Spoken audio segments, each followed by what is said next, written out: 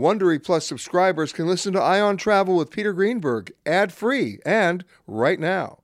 Join Wondery Plus in the Wondery app or on Apple Podcasts. This spring, if you'd rather spend time enjoying your lawn instead of trying to keep it alive, there's good news. True Green is the easiest and most affordable way to get a beautiful lawn. All you have to do is water and mow, and they'll do the rest. Weed control, fertilization, aeration, and even some things you might not even think of. They'll do all of it, while you can do literally anything else. With True Green, you can have your lawn looking as good as a putting green. That's not hyperbole. True Green is the official lawn care treatment provider of the PGA Tour. True Green offers a satisfaction guarantee, and they have a verified best price promise, which guarantees you the lowest price with no compromise on quality. You do you. Let True Green do your lawn care. Visit truegreen.com to get the best lawn at the best price with the best people guaranteed. It's harder to focus than ever these days.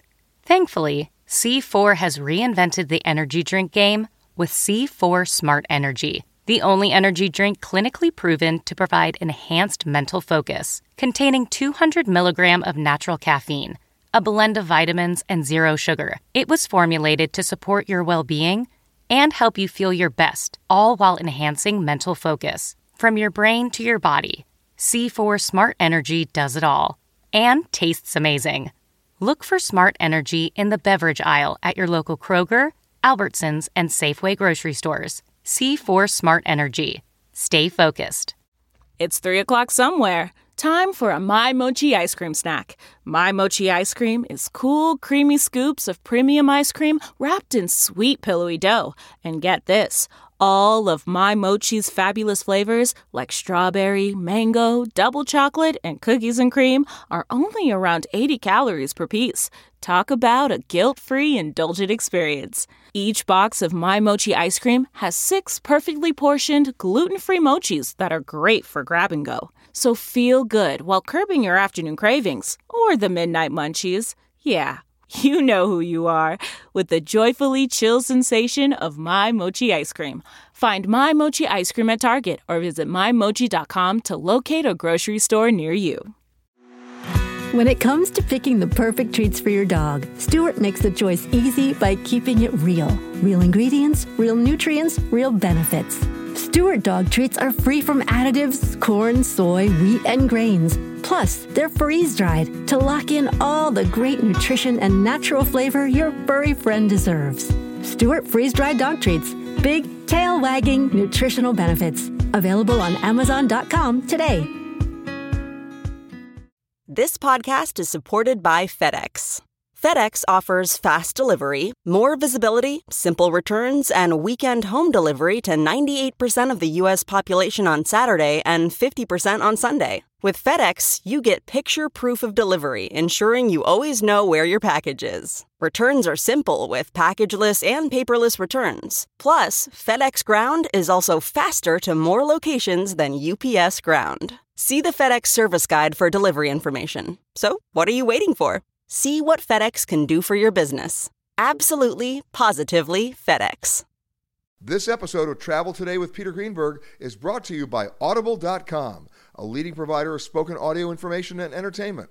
Listen to audiobooks whenever and wherever you want. Sign up today at www.audiblepodcast.com/travel today to get a free audiobook and 30-day trial. It's time for Peter Greenberg Worldwide with America's #1 travel news journalist.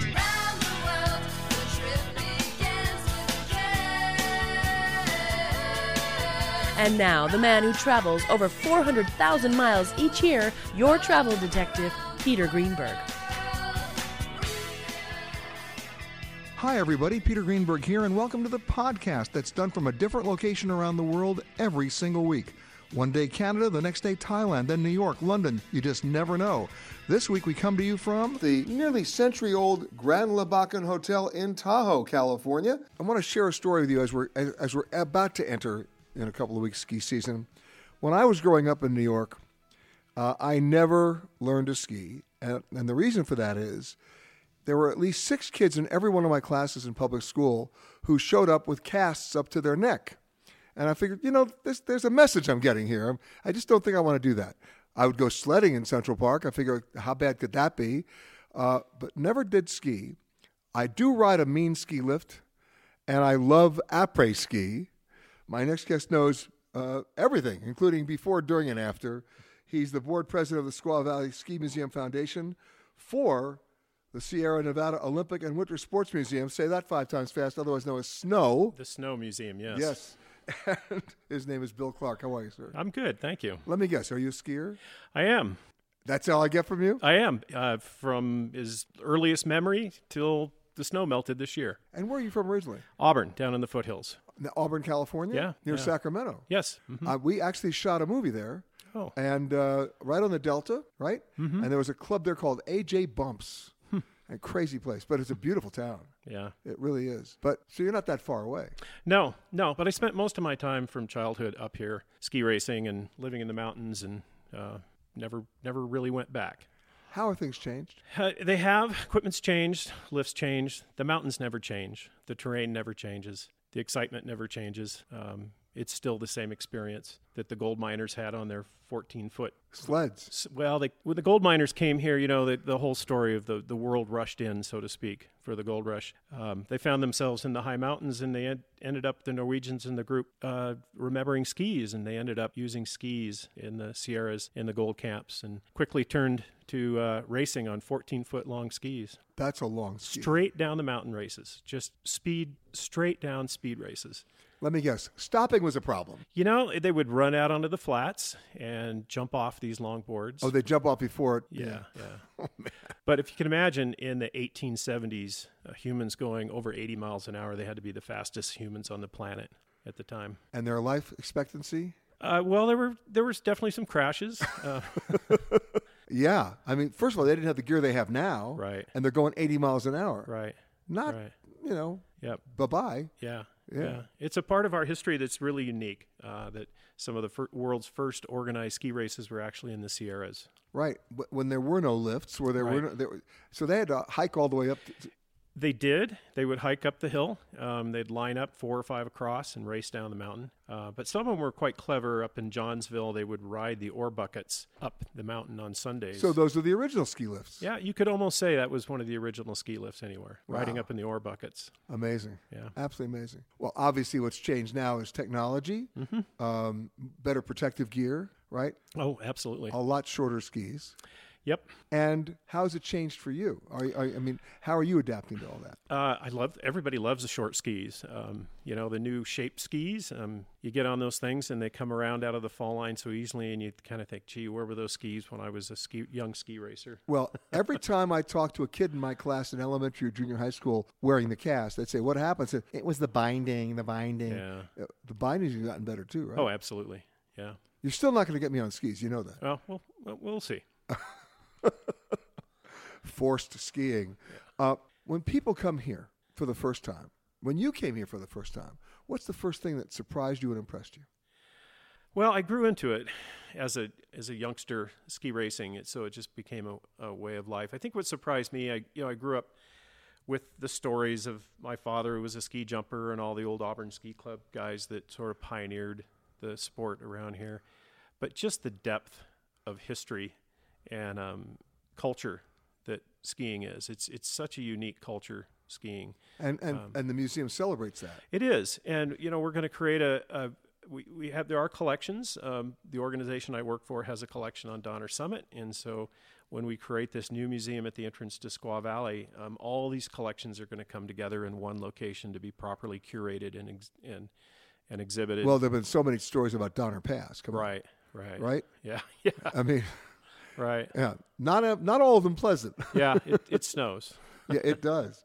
What's the most interesting exhibit at the museum? I don't know if there's one that's interesting. I think the one that was surprising. I think surprising for people that aren't immersed in the culture would be the gold miners on their speed skis, and the fact that it was such a way of life in the gold camps. But it's not well reported in the literature because it was only the hardscrabble miners that spent the winters in the gold camps. Most of the folks went down to the cities. Now, of course, Squaw Valley refers to the Olympics in 1960. Right. So you're celebrating that. Oh, absolutely. The best Olympics before or since. That wasn't Stein Eriksen, was it? No. No, he's Idaho. Yeah.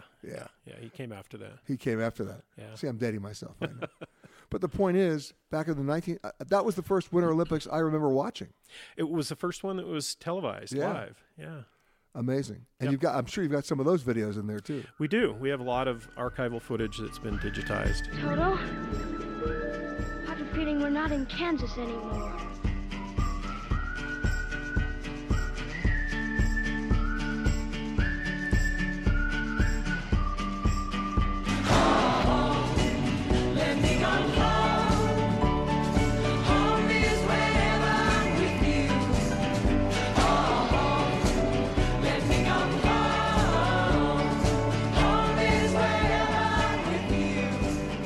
My next guest came from Juneau, Alaska, and he now is basically running Tahoe Nordic Search and Rescue. That's a full-time job. Calvin Mitchell, how are you? Great.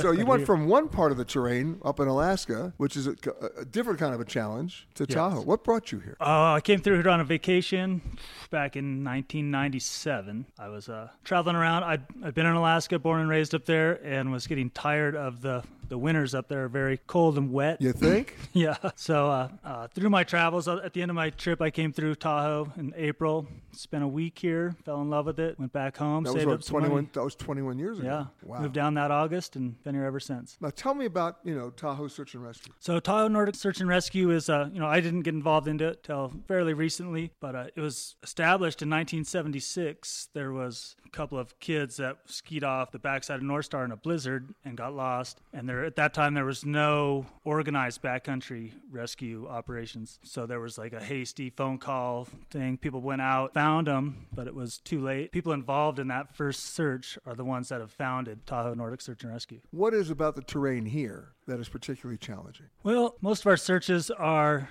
during our storms, which we have awesome storms here, winds of 100 miles an hour plus. That would be qualified as an awesome storm. Yeah.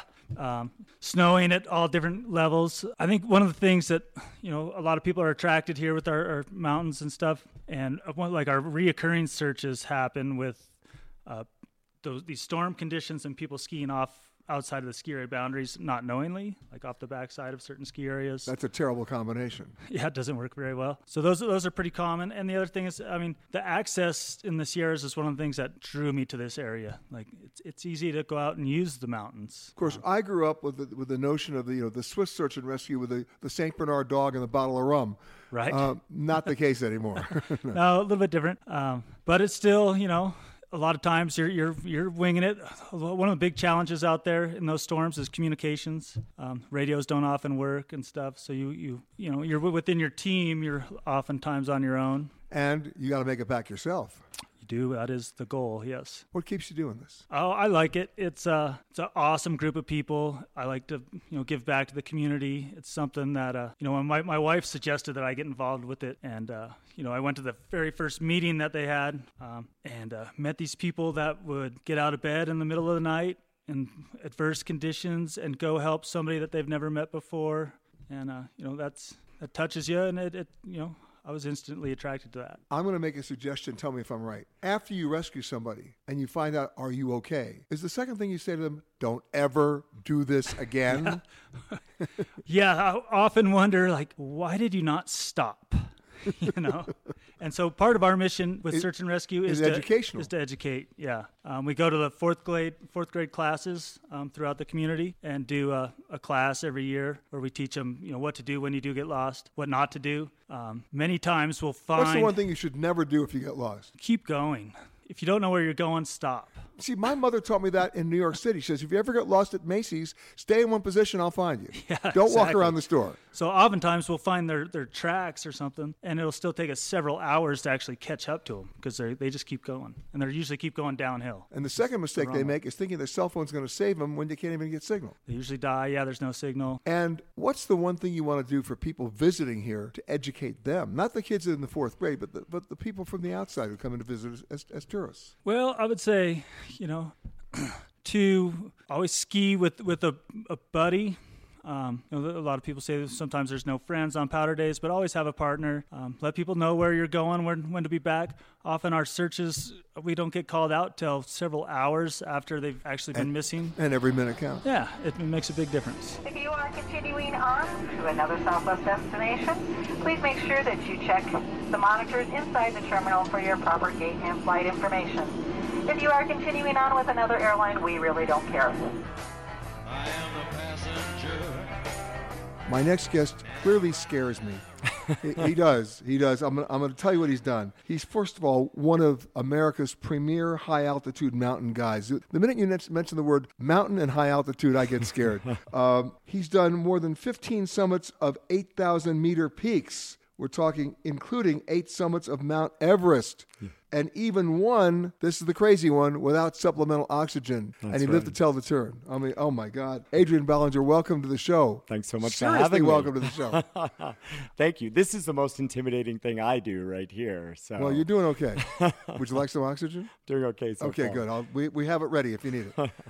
You're not from here, are you? No, I'm from England originally, was born there and lived there until I was 6, and then moved to the East Coast, Massachusetts. So you lost the accent, except for a little Massachusetts accent I'm hearing. That's right, yeah, exactly. Park the car. Okay, fine. What brought you here? You know, the mountains did. So after college on the East Coast, I moved out to Colorado for a number of years. I loved the mountains there, but the Sierra really drew me, both the incredible rock climbing, and they get so much snow here, so much precipitation off the Pacific. But the expeditions that you're doing are all year round, aren't they? That's right. So I travel all around the world now. I probably spend 7 to 8 months a year out of the country, living in a yellow tent on the side of a mountain. But this is still home. This is where I come back to. This is where my community is, my family is. You know, somebody once asked me, what's your favorite place? And I said, my metric is for a favorite place, and I have about 20 of them, and let's see what you think. Yes. But my number one metric is where I sleep the best. Oh, I love it. Right? And yeah. I can imagine why this would be one of your favorite places, simply because the air here, it knocks you out. Absolutely right. No, it's true. I'm so lucky to travel around the world, and I could have chosen to live anywhere because I can run my guide company anywhere. But Tahoe is the place that I feel so comfortable. Now, earlier in the show, we talk about the terrain here. We talk about what people need to know when they come here to be better prepared as visitors and active participants, right? Americans are terrible travelers. We don't hydrate enough. Yep. We're not in the best physical shape. You, on the other hand, are intimidating because of what you do.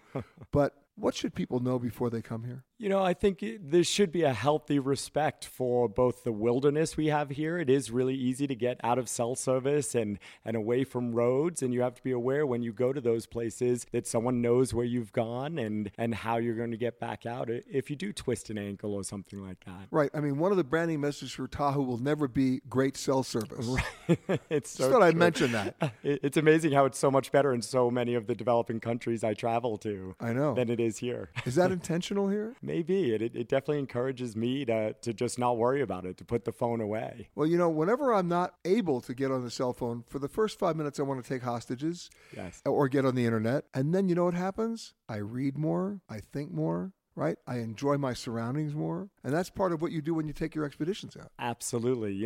We're not trying to take away people's modern conveniences, but that is a reality of a lot of the places we travel to and the big mountains I guide people on. And I do love that. People connect in a different way when you're kind of together working towards a common goal 24 hours a day. All right. So you're sitting across the table from me now. I know it's radio, but you can see me. I can see you. Where are you going to take you're looking right at me, right? Where do you want to take me? Well, if we were going to go out tomorrow morning, what I would take you to is our brand new Via Ferrata that my guide company, Alpenglow Expeditions, just built in Squaw Valley. And I'll have to describe a little bit about what a Via Ferrata is. But a Via Ferrata is, the translation is Iron Road. Oh, I thought it was call an ambulance.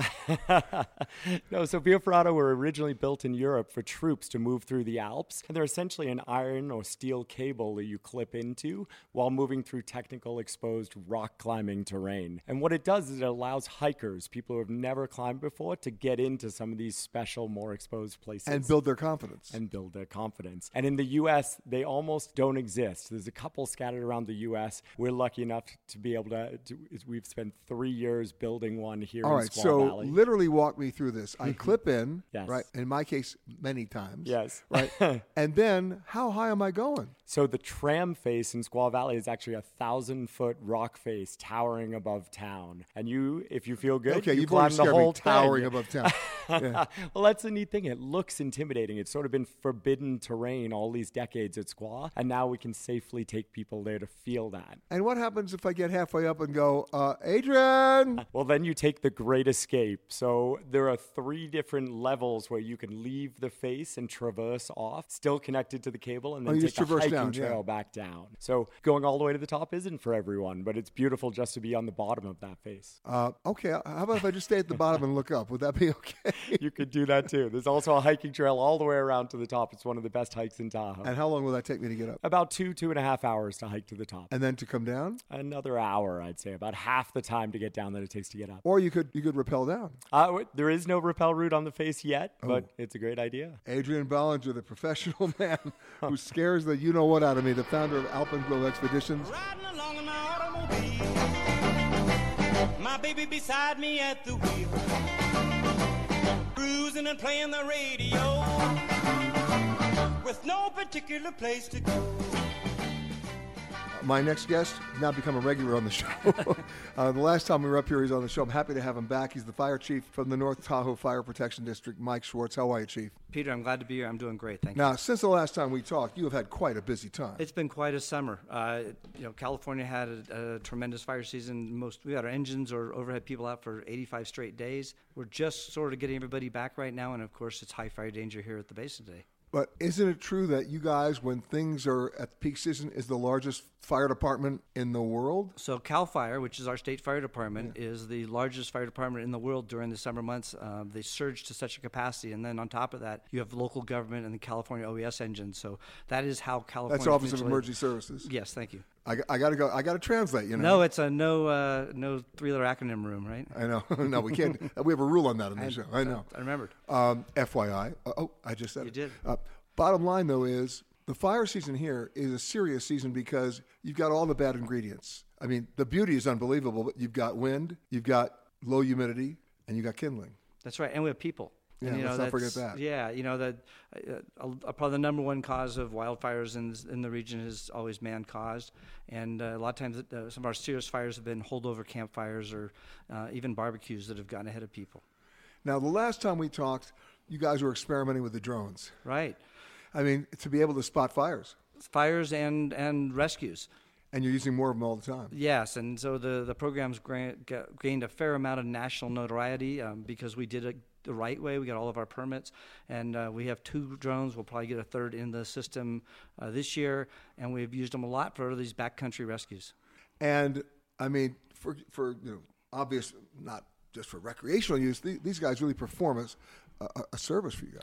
They do, and we don't run an amateur program. We use pilots and spotters. The drone. We work with our command center, which also is responsible for all the aircraft in the area, so that we know that we're not going to interfere with firefighting aircraft. When you put it up, we give them the coordinates and the air path it's going to take, the flight path, and then we usually use it mostly for surveillance to try to locate emergencies. And the thing is, considering the density of your forest, I mean, you have to have some pretty good drone pilots. You do, because the canopy is pretty thick around here, and trying to find an injured hiker or somebody that fell off the side of a cliff type of incident. But that's what it's good for. And so you're not just one hillside away, and sometimes it's just people are not oriented to where they are when they're trying to describe where the injury is. Now we're more or less in the shoulder season now, getting into the high winter season, ski season. Your responsibilities change dramatically there. They do. It's a big shift of seasons. We go in from our summer backcountry to starting to prepare for winter. But, it was really obvious to me driving in today. This has also become a recreational vehicle time. And I heard somebody describe it as the baby boomer season. Oh, please. I am one. But, I mean, your search and rescue work changes. It does. Right? It so does. all 4-wheel drive at that point. Yeah, it's at this time of year. We're doing a lot of backcountry rescue because a lot of people are coming to recreate. You are here the nicest time of the year. We like to use this as the local shoulder season. Okay, I got to ask you this question because it's an issue it's being somewhat addressed in regions all around the country, and that's this. If I want to go out hiking and I decide I want to go off the trail and I get lost or I get hurt and I got to get rescued, shouldn't I have to pay for that? If I go off the trail, if I do something that everybody says, please don't go to this area, it's an avalanche zone, and I go, and all of a sudden the mountain gives way, and you guys have to come out and rescue me. I actually believe, and by the way, as a firefighter myself, I actually believe if you're asking people to put their lives on the line because you did something really stupid intentionally, you should be having to pay for that. There are some programs that do cost recovery on that. We don't. I have those same feelings sometimes myself. As we're putting people at risk. I mean, I'm not talking about somebody who gets injured on the trail. Right. I'm not talking out about of bounds, or somebody who falls over and breaks their leg while they're biking or something. These things happen. Right. I'm talking about somebody who goes, oh, I'm not going to turn left. I'm going to turn right, even though every sign says don't turn right. Yeah. And then you got to go help them. You're right. I mean, that is a serious burden on the system, and I don't know if there's a way that people recoup it, but it certainly seems like they'd have some personal responsibility. Well, I think there might be some legislation possibly. Yeah. It's interesting. There's some volunteer fire departments in the country. One, I particularly in Arizona, that they ask you not just for a donation but a monthly fee. Oh. And it's almost like mafia extortion.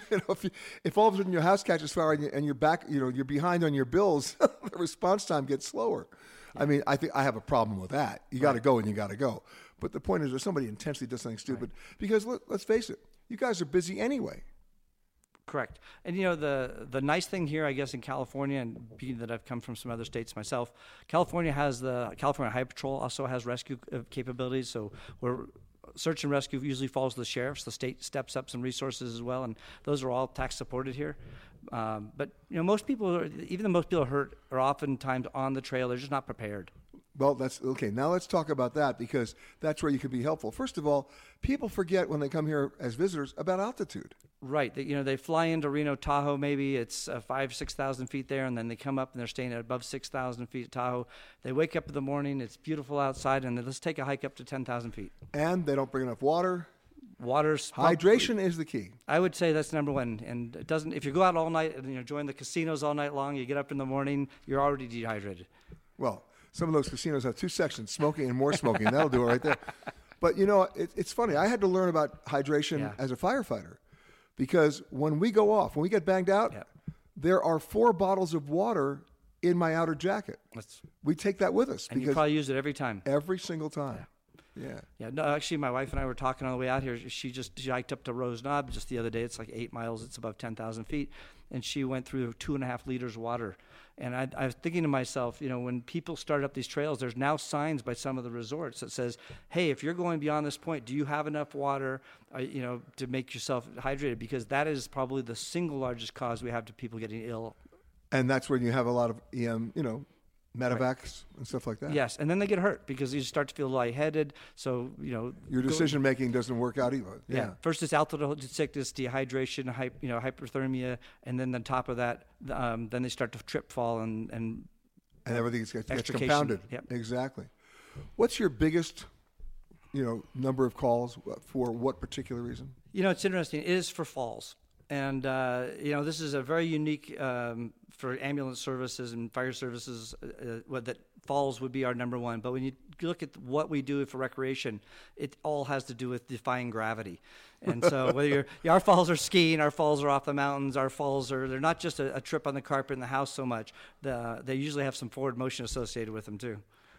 Last but not least, let's get to the fun part of at least our job. Yeah. You guys are doing ride-alongs, right? We do. People can come and visit you. We do. You are a destination. It's funny because I read your article in the travel magazine about stopping at the fire station, asked about restaurants. Yeah. And that's what I do.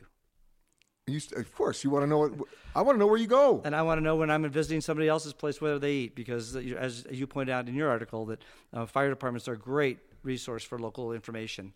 And it's funny because when I wrote that, the editors of that magazine said to me, "You don't think people are going to?" I said, "Are you kidding me? They're the best source." Absolutely. That was a great insider's tip, and I do it everywhere I go. even in different countries. All right, so give me a restaurant recommendation real fast. Dinner.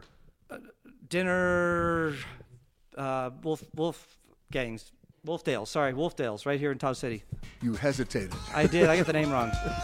Should there be a rapid change in cabin pressure, oxygen masks will automatically drop from the compartment above your seat, free of charge. And to start the flow of oxygen, pay your flight attendant $75.63. My mother, God rest her soul. I just wanna fly like a bird and I just sky up so high. Put your arms around me, baby. Put your arms around me, baby. Audible.com has more than 150,000 titles and virtually every genre. So check it out for yourself. Sign up today at www.audiblepodcast.com/travel today to get a free audiobook and 30-day trial. When you come to Tahoe, whether you're on the north or the south side, but especially Tahoe in general, around the lake you get a chance to see, if you look hard enough, examples of really interesting old money. The history of that, where people dressed for excess, built for excess, and lived for excess, going back to the late 20s, 30s, and 40s, all the way through the late 60s. And we're not just talking about, where they shot Godfather Part 2 and the famous scene, the wedding scene, but of course my favorite scene, Fredo, I knew it was you. No, I'm talking about individual wealth and the display of that wealth. And one of those places was owned by a guy named George Wattell Jr. This is a guy who earned his money the old-fashioned way. He inherited it and invested it and then built this amazing lodge called the Thunderbird Lodge or the Thunderbird House. But something else he got, which if you're a boat nut like me, is an amazing story in itself. It was built, I think, in 1939, finished in 40 in Michigan, and then sent by train all across the country and then put in the water here in Lake Tahoe. And the name of that boat, of course, is the Thunderbird as well. Joining me now, the captain of that boat, Zach Steven. How are you? Good. How are you? But the story is not just of the boat; it's of the house itself. Absolutely. I think you said it best. It's a you have to look hard enough to see it. It's the lone house over on the east shore of the lake there, and I think it's the perfect example of how some of that old money and history really tie into not only Nevada history, Tahoe history, and how a lot of the land around this lake came to be. There's an old saying that if you're rich and nuts, you're called eccentric, and if you're not rich and nuts, you're called crazy. Mr. Wattell Jr. was eccentric. Absolutely. He dove into so many odd little hobbies and intricacies. When he was young, he ran away to join the circus and fell in love with animals so much so that he had lions out there. He had a pet lion, Bill. That was his essentially his best friend. Took it to bars, restaurants, and would even drive him around in his Duesenbergs, leaving claw marks in the dash.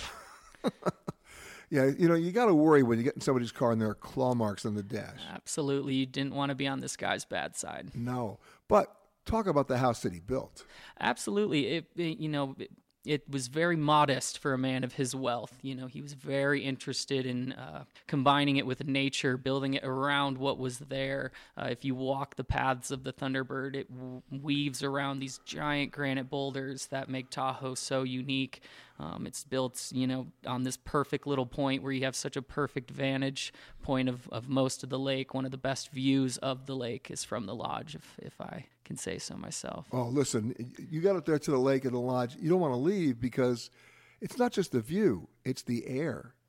It's the wind. It's the noise. It's just the noise of the wind in the trees. Absolutely. I think that's why he chose that spot. At one point, George Wattell owned almost 27 miles of the Nevada shoreline. Think about that. I mean, I hate to say it because we know how deep Lake Tahoe is. I can't fathom that. Fathom, absolutely. And for him to pick this particular point, he had so much to choose from. But like you said, there's something about being there on his little point with his natural little cove and harbor, just made for the perfect little spot. The design of the house was particularly consistent with his eccentricities, if you will.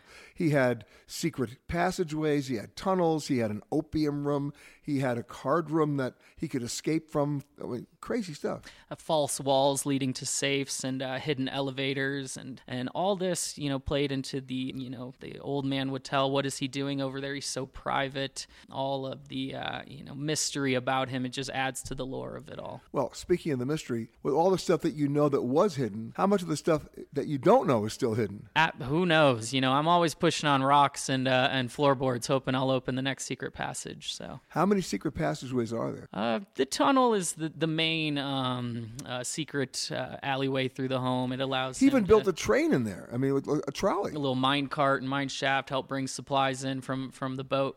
Unbelievable. And then he would entertain? He would entertain. How many wives did this guy have? He had 3 wives over the course of his life. And a few mistresses? One could only imagine. And even his third wife, longest standing wife, who he was married to when he built the lodge, she went up there the first summer after it was built, and she immediately left. It was entirely too rustic for her. She was a proper city girl from France. And so from then on, every summer he would come up to Tahoe and hang out, and she would run off to France and go shopping with her gal pals. So. And she had the money. Absolutely. Because she was married to him. Definitely helped. Definitely helped. Well, one of the things I want to talk to you about when we come back is the crown jewel for me, and that's the boat. This is a boat that you have to see to believe, and it still operates. I was on the lake yesterday on an 84-year-old boat called the Stardust.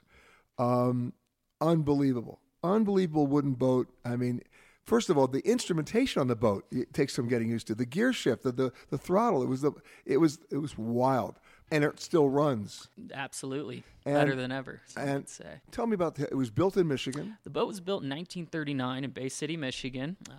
That's where a lot of these wooden boats come from. Chris Crafts, Garwoods, and Hacker Crafts, such as the Thunderbird. It was designed by Hacker. Yep, absolutely. Was that the first boat he designed? No. He was a naval architect, designed boats, all throughout his life. But if you look at this boat with its combination of, immaculately, varnished mahogany and the stainless steel around it, if you look at it carefully in terms of the design, the shape of the windows, the shape of the fairings, the shape of all the fittings, you're also looking at a DC-3. And George Woodtell Jr. would be happy to hear you say that. He wanted a boat that resembled his planes. He, like we said, he's into cars, planes, and boats, and he wanted the fastest boat on the lake to look like one of his airplanes. And when you say it was the fastest boat on the lake, how fast are we talking? I'm sure back then with the original marine engines, you're pushing 40, 45 miles an hour out on the lake, which in that time especially is fast for a 55-foot A 55 boat, that's not fast. That's supersonic. Yeah, absolutely. That's pushing a lot of wood and a lot of weight. Yeah, absolutely. But here's the part that I love. You talk about the original marine engines. Now let's talk about what they put in it later on. The fun stuff. Yeah, the fun stuff. We're talking airplane engines, right? Absolutely. These are the Allisons? Allison V12 airplane engines. These are World War II era airplane engines. And they are noisy. Very noisy, very noisy. Used in P-38 Lightnings, most famously. And in 1962, Bill Harrah of Harrah's Casinos purchased the boat from George Woodtell Jr., and he altered the boat drastically, not only in looks, but also in power. So that was his idea to put those engines in there. Yep. Harrah was a go-fast kind of guy, and the boat didn't go fast enough for him. Okay, so we're talking 40 about miles an hour with the marine engines. How fast did it go with the airline engines? Harrah was clocked going about 70 miles an hour in that boat. And it didn't shake apart? Not yet, that's for sure. Now, original engine still in it now? The original Allison airplane engines. Yes, they've since been rebuilt. Over the years, these things need constant overhauling and whatnot. Something tells me you're machine tooling your own parts for these things. They're still out there. Every year though, there's less and less parts, and guys who can work on them. That's always the thing, is finding the knowledge. All right. So now I know nobody's listening to the show, so you can tell me the secret. How fast have you had it out? Fastest I've gone maybe 40 miles an hour, which again. And then when nobody was looking, maybe 45. Okay. Yeah. But the cool thing is, you still run it. Absolutely. It still goes out. It's a working boat, and I think that's the coolest part of this boat. And it just gives people a chance to really appreciate, some of that history and what it was like, back even in the 60s when Hera had it, to go out on a piece of art. Like and you of course, said. when Hera's had it, or Hera, depending on who it was, either him or the casino, it was used for the high rollers. High rollers, entertainers, and just special guests of Bill Hera himself. So Tony Bennett, the Rat Pack, Sinatra, Sammy Davis is a big one. There's a lot of stories of him on the boat. Back in the mid-'70s, I mean, people may not remember this. I do, because I was up here. This is my connection with the boat. Jerry Weintraub was producing, Frank Sinatra performing with John Denver at Harrah's, and that was when they went out in the boat. Yeah, I was going to say, I think I've seen a picture of John Denver on the boat. Yep, so that's when that's when they did it. They wined and dined everything. Absolutely. And I'm sure if Sinatra was on the boat, they were pushing 60. I'm sure they were. Only the best for him. And along that note, I think the coolest thing is when we take this boat out and we pull up to docks, we get so many people who come up, and over the course of the years, everybody who is at least from around Tahoe has a story about seeing the boat or riding the boat and things like that. And to give you an idea of the design of this boat, and being a boat person myself, the thing that's fascinating me is it's not just a boat that's got like a main steering station and a fly bridge. It's got 2 steering stations on the main deck, one at the bow, because if you're standing in the back trying to drive this, you can't see where you're going. Absolutely not, especially a shorter guy like me. I need to hop up front and make sure I can see everyone in front of me, keep it safe. It's amazing. And now you raise money with it. Absolutely, yeah. We use this as a big source of fundraising. We take not only membership groups out, but also private parties, and most for the of foundation. Those, absolutely, most of those funds are used. If they're not for gas, they'll go right to the foundation. Okay, well, now that you mention it, this is not exactly the most fuel-efficient boat I've ever seen. Absolutely not, no. What is it burning? These Allisons generally burn about 4 gallons to go 1 mile, and I didn't say that backwards, so... Hello and welcome to Alaska Flight 438. We'd like to tell you now about some important safety features of this aircraft. The most important safety feature we have aboard this plane is the flight attendants. Please look at one now.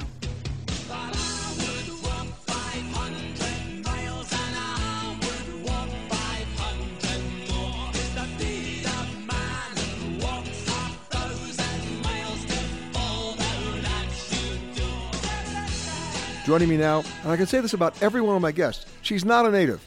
She's not from here, but she's been here 16 years, from Virginia, I believe. Mm-hmm. Yep. She's the publisher of Tahoe Weekly Magazine. Catherine Hill, how are you? Good, how are you? Okay, so I basically can call you a local now. You've been here 16 years. Yeah, I think I count. What brought you here? Well, I came for a job interview in the area. I took one look at the lake and decided I was going to take this job no matter what it is they wanted me to do. So basically you were underpaid. Yeah. Right? Yeah. Some negotiator you That's were. That's a good way to put it. Yeah, exactly. But, when I hear about, in any location that we go to, there's a weekly magazine, I go, okay, what are they going to put in there? I mean, how much news could there be? But you do have news. We have lots of stuff going on. Tahoe is, I always say, is a boundless place for endless opportunities. If anything you want to do in Tahoe, you can do it here. And you've seen it over the last 16 years change radically. Oh, yes, definitely. There's a lot more offered culturally, outdoor recreation, more events for people, more opportunities to get out there and enjoy the lake. How do you enjoy the lake? I'm a big hiker. I also like to get on the lake and go out in the boat, go paddleboarding. I also cross-country ski and snowshoe, but you name it, you can do it here. All right, so let's be real here. When you paddleboard, I'm assuming once or twice you have fallen in? Oh, yeah. We've all fallen in. And it's a little chilly, It's is a it? bit chilly, yes. Bit chilly. Are you wearing any kind of protective gear? I usually do not, but it's always advisable to have a life jacket. But I stay close to shore where it is safe. We do not advise people go out beyond the buoys.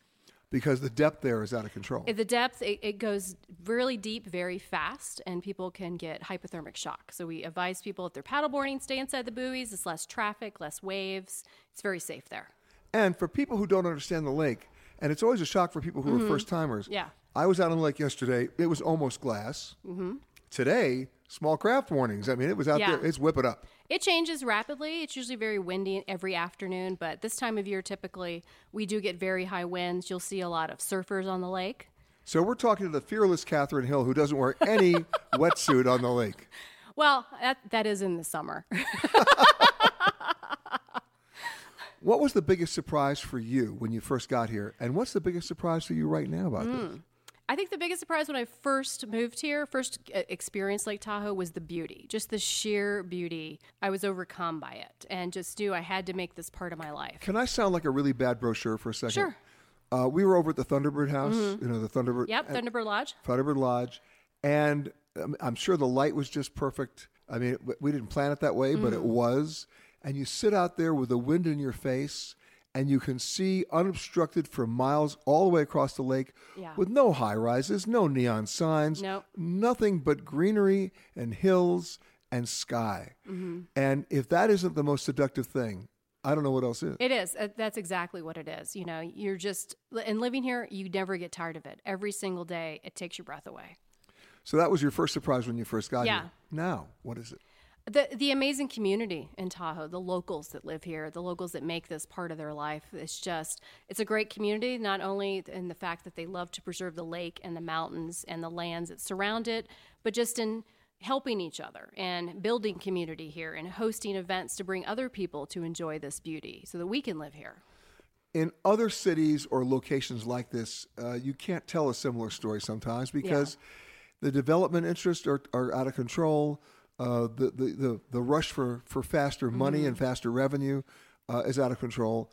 The height of the buildings, the signage, what they do with wastewater, all those things. Here, that's different.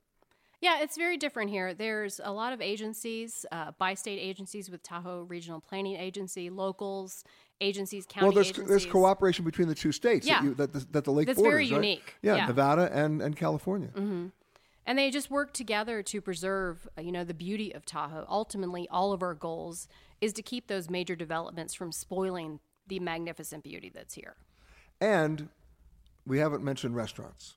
I mean, when I first came to, I'm not making this up, when I first came to Tahoe, cheeseburgers maybe. Yeah, I would agree. I'm talking about 1975, 1976. I mean, fish was basically fried, right? We've gone a long way. Yeah. Tahoe has amazing eateries now for every level, every cuisine. It's growing all of the time. It's become really a foodie area. And yet, it's still seasonal. You have a lot of restaurants that will close at the end of this month, and yet fewer and fewer close every year. Correct. It's just seeing, less shoulder season, which has been all of the locals working together to bring more visitors to come in October, November, and the spring months. It's when it's beautiful and there's not as many people visiting. We're talking to Catherine Hill, the publisher of Tahoe Weekly Magazine. So since you've been here for 16 years, I think I can ask you this question about your favorite places to go. It's all around food. You know this. Breakfast. My personal favorite is Donner Lake Kitchen. They've been around for a number of years. And what are you going to order there? I order something called the hot flour tortilla, which is a huevos rancheros without eggs. Now, this place is in Truckee, right? This place is in Truckee on Donner Lake, over in Truckee. They've been around for a number of years, and they have excellent Bloody Marys as well. So basically, the hell with the tortilla, it's the Bloody Mary that gets you. Yes. Admit it. Come on. Yeah, they have excellent food, but the Bloody Mary does it. All right. This is how Catherine Hill starts her day, ladies and gentlemen. Okay. What about lunch? Lunch, one of my favorite places to go to is Supa. It's in the village at Squaw Valley, and they make homemade soups daily. Wow. Yeah. What particular soup? It varies. It depends kind of what they have seasonally. I like their tomato basil, but they also do a lot of really interesting potato soups, ginger soups, but it's very seasonal, very fresh. And then I always like to get the grilled cheese with the hot pepper jam. All right, let's talk about grilled cheese. I have my metric for a place is if they can do a good grilled cheese. Yeah. Because it sounds like something you can't screw up, but you can. Yeah.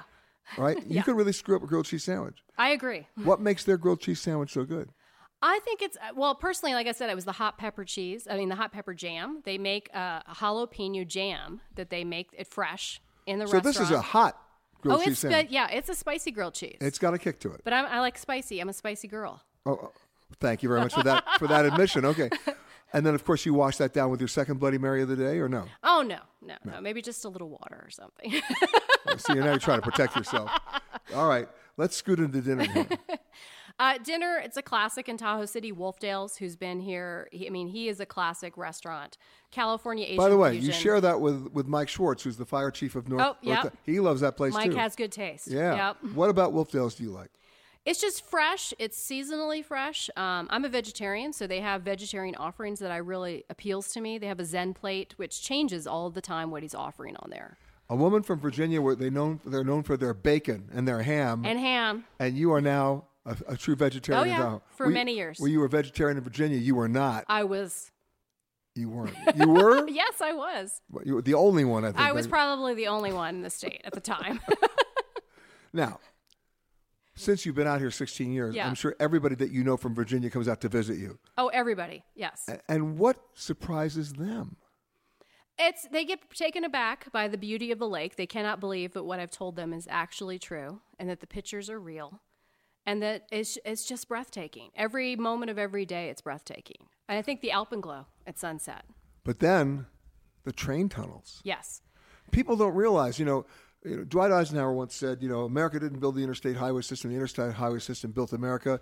He was right for that era, but he's wrong. It was the Transcontinental Railroad that built America. Correct. And those are the tunnels that date back to that. Yep. So some of the original tunnels built during the Transcontinental Railroad era in the mid-1860s, the tunnels still exist. They're not actively used, of course, but the tunnels are still there on Donner Summit. Where are the wagons? The wagon is too slow. Can't you ride? It's not that he can't ride. How is it you put it home? They're dangerous at both ends and crafty in the middle.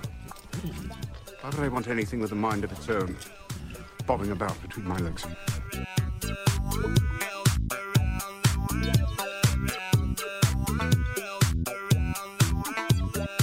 My next guest, she's a transplant from Dallas. We forgive her, but she's the CEO of the Tahoe Truckee Community Foundation. Stacy Caldwell, how are you? I'm great, Peter. Thank you so much for having me. Now, we know about community foundations. I think the first one was in Cleveland, Yes. right? But what does your foundation do? So our foundation is similar to other community foundations. There's 800 of them across the country, but they are all quite unique to the areas where they are. We have been around for 20 years, and we're focused on connecting people and opportunities to generate more resources for the good of the community. So give me an example of what you do. So we have the typical grant making where we open grants up to nonprofits in our community so that they can get the kind of funding that they need to do the great things they're doing.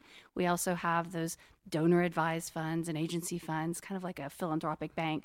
But more importantly, we take a leadership role in some of the tougher topics that our Such region as? faces, such as housing. Yeah, right everybody now. I talk to talks about that. Yeah. Not enough housing. Right. Or the It's housing that true. there is outrageously expensive. It's true. I mean, it's a problem throughout the country, but particularly hard in California. And then when you get into these tourist-based regions, it's really difficult. So we have pulled together a collaborative of more than 29 agencies focused on making sure that there's workforce and affordable housing. We call it achievable local housing because we recognize not only do our lowest earning workers need housing, but so do our middle class citizens. Well, because the definition of middle class is being redefined. It sure is, isn't it? Yeah. Then there are the natural resources. I mean, you're surrounded by forest. Absolutely. So forest is another area that we focus on. And we believe that not only does our forest present a lot of challenges with the need for it to be thinned, but we are hopeful that we can find some market-based solutions to stimulate some innovation and new economic development around the thinning of the forest so that not only are we accomplishing what we want within our forests so that they're healthy and resilient, but for our own community, as we are so reliant on snow and tourism, as things kind of change in the climate, we want to be able to be resilient with our economy. So we're looking at, can that forest challenge provide an economic development opportunity? Are you telling me there's climate change? I'm suggesting that things have been pretty unpredictable here for the last 5 years. Yeah. I mean, the definition of the word season is coming into play. Absolutely. Right? I mean, it was snowing last year as early as, September? Yes. And word on the street is it's going to be snowing here next week in the high country. So we'll see. How do people who visit Tahoe get involved with the foundation? Well, first and foremost, you can visit our website at ttcf.net. Say it slower. ttcf.net. But for those who are here for a weekend and want to do some of the kind of service-oriented tourism, we have a website called Give Back Tahoe. So you would go to givebacktahoo.org, and there we have 60 different nonprofits that post their volunteer needs. 60? Yeah, 60. With real needs. That's right. Yeah. And, you can find some something that might interest your family to get involved, whether it's rebuilding a trail or serving in one of our local human needs services. And of course, in the process of doing any of that, you meet the locals. That's absolutely right. Now, let's talk about transplants like you. Okay. Right? You didn't come here because you woke up one day and said, I can't wait to get to Tahoe. You got recruited here. I did. What was the biggest adjustment for you? Oh, my goodness. Well, coming from an urban area, you're used to using... You came from Dallas. I did. And you're used to using infrastructure as a landmark to get around. And I just remember calling my mom one time. The signage here is not good. Well, I just said, everything is a big green tree. I don't know where to turn anywhere. And so that was kind of a bit of a culture shock. But, you know, I So basically, you give directions by the number of trees you got to count before you get... It's true. Or is there a stream near there? Or, yeah. So that was a little hard to just orient in the mountains with the trees. But, you know, the other big culture shock was how close-knit the community is and how much they care, and just bringing my kids up in an environment where those teachers really do know what's going on with my boys and really care about them, and everybody's just connected. You know, there are two words that start with C that I really focus in on, conversation and community. Yep. And if you don't have either, you got a problem. Absolutely. Absolutely. And there's just so many ways that this community shows up to be involved in the future of this place. We're very engaged. Our public processes are very robust. People really do have opinions because this is a special place. Change here can be difficult because everybody who comes to Tahoe sees how special it is. The charge for looking at this pamphlet is $3. The charge for looking at this pamphlet and putting it back quickly is $4. Over the seas and all the grays to anywhere I please. It's Jenny Charles and Jesse Dunn of the Dead Winter Carpenters. Jenny, Dead Winter Carpenters, what's that name all about? Oh, it's a long story. Well, try it. You know, Tahoe, carpenters in the dead of winter. It's kind of hard to find work. It's cold. It's dreary. Your hands get really rough, you know, and musicians like to have nice hands and, you know, keep them warm and vibrant so they can play their instrument. So, but where are you from originally? Originally, I'm from the Bay Area, the San Francisco Bay Area. So not that far away? Not that far away. I grew up coming here. I actually started skiing at Alpine when I was 2 years old. So you're a ski bum? Basically, yes. And so is my family. My dad's been on ski patrol at Squaw for about 30 years. All right, so let me see if I get this straight. So you got here because you wanted to ski. Then you had to find work. Exactly. And you figured out music wasn't such a bad idea. Exactly. And that was it. That's it. Well, how many bands? How many different bands? How many different bands am I in? No, or were you been before this? Oh, man, too many to count. I've been in reggae bands with my brother and country bands with my family, bluegrass country with my family as well, and then other different conglomerations of all different sorts of types of music and bands. And you perform here? I do. Yeah. We perform here, and Dead Winter Carpenters tours nationally as well. Cool. But this is home. This is definitely home. All right. So how would you describe your music now? We kind of describe it as a little bit of alt country, rock, bluegrass, fusion. And I got to ask, because I always ask people when they come on the show, your favorite place to eat in town? My favorite place to eat in town? Ooh, that's a good one. That's tough. There are a lot of good places. How about? I like Firesign Cafe. I know it. Not bad. Really good. Okay, works for me. Oh, and what do you order there? Oh, what is it? The cowboy breakfast. That's right. The cowboy breakfast is good, and I guess we don't go out to eat too much because we're on the road so much. Wait, you just dispelled a rumor. I didn't know that musicians ate in the morning. Well, now we have a 2-year-old daughter, so it doesn't matter what time we get home. We're up at 7 no matter what. So what do you and Jesse want to play for me today? We're going to play a song called Find Your Home. Oh, and it's about what? It's about traveling around and finding your home. Exactly what the title is. All right, let her hit. I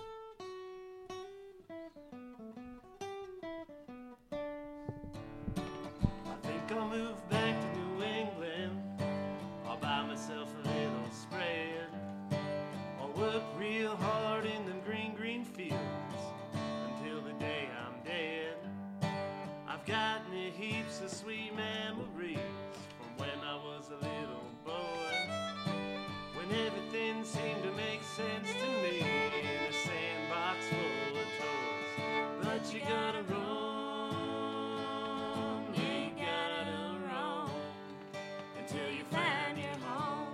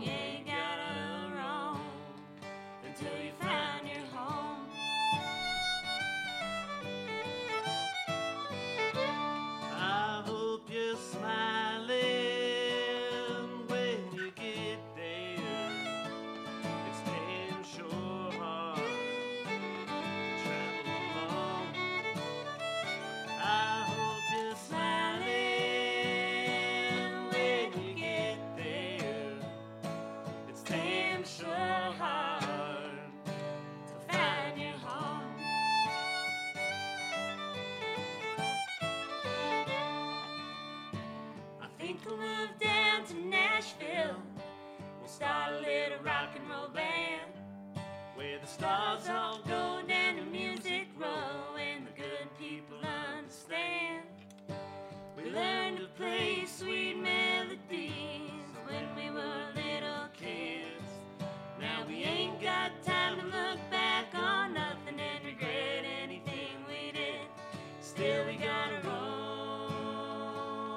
yeah we gotta roam. Still we gotta roam, yeah we gotta roam. Still we gotta roam, yeah we gotta roam, until we find our home.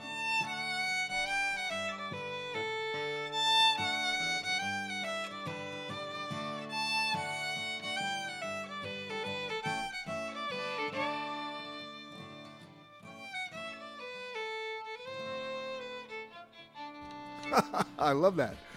Jenny Charles and Jesse John. You've been listening to Peter Greenberg Worldwide. Catch us each week as we broadcast from a new location somewhere around the world.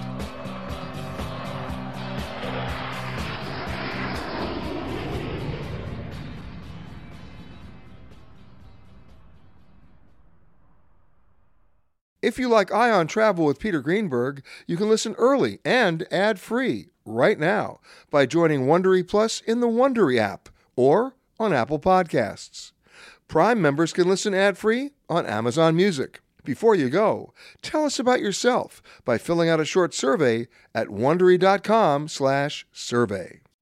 You know how to book flights and hotels. All you're missing is a tool to plan the travel experiences you'll have once you arrive. That's why you need Viator. Book guided tours, activities, excursions, and more in one place to make your trip truly unforgettable. Viator has over 300,000 travel experiences to choose from. Everything from simple tours to extreme adventures and all the niche, interesting stuff in between. So you can plan something that everyone you're traveling with will enjoy. Real traveler reviews give the inside scoop from people who've already been on the experiences you're considering. So you can plan with confidence. Free cancellation helps you plan for the unexpected. And 24/7 customer support means you can travel worry-free. Download the Viator app now and use code Viator10 for 10% off your first booking in the app. Find travel experiences for you. Do more with Viator.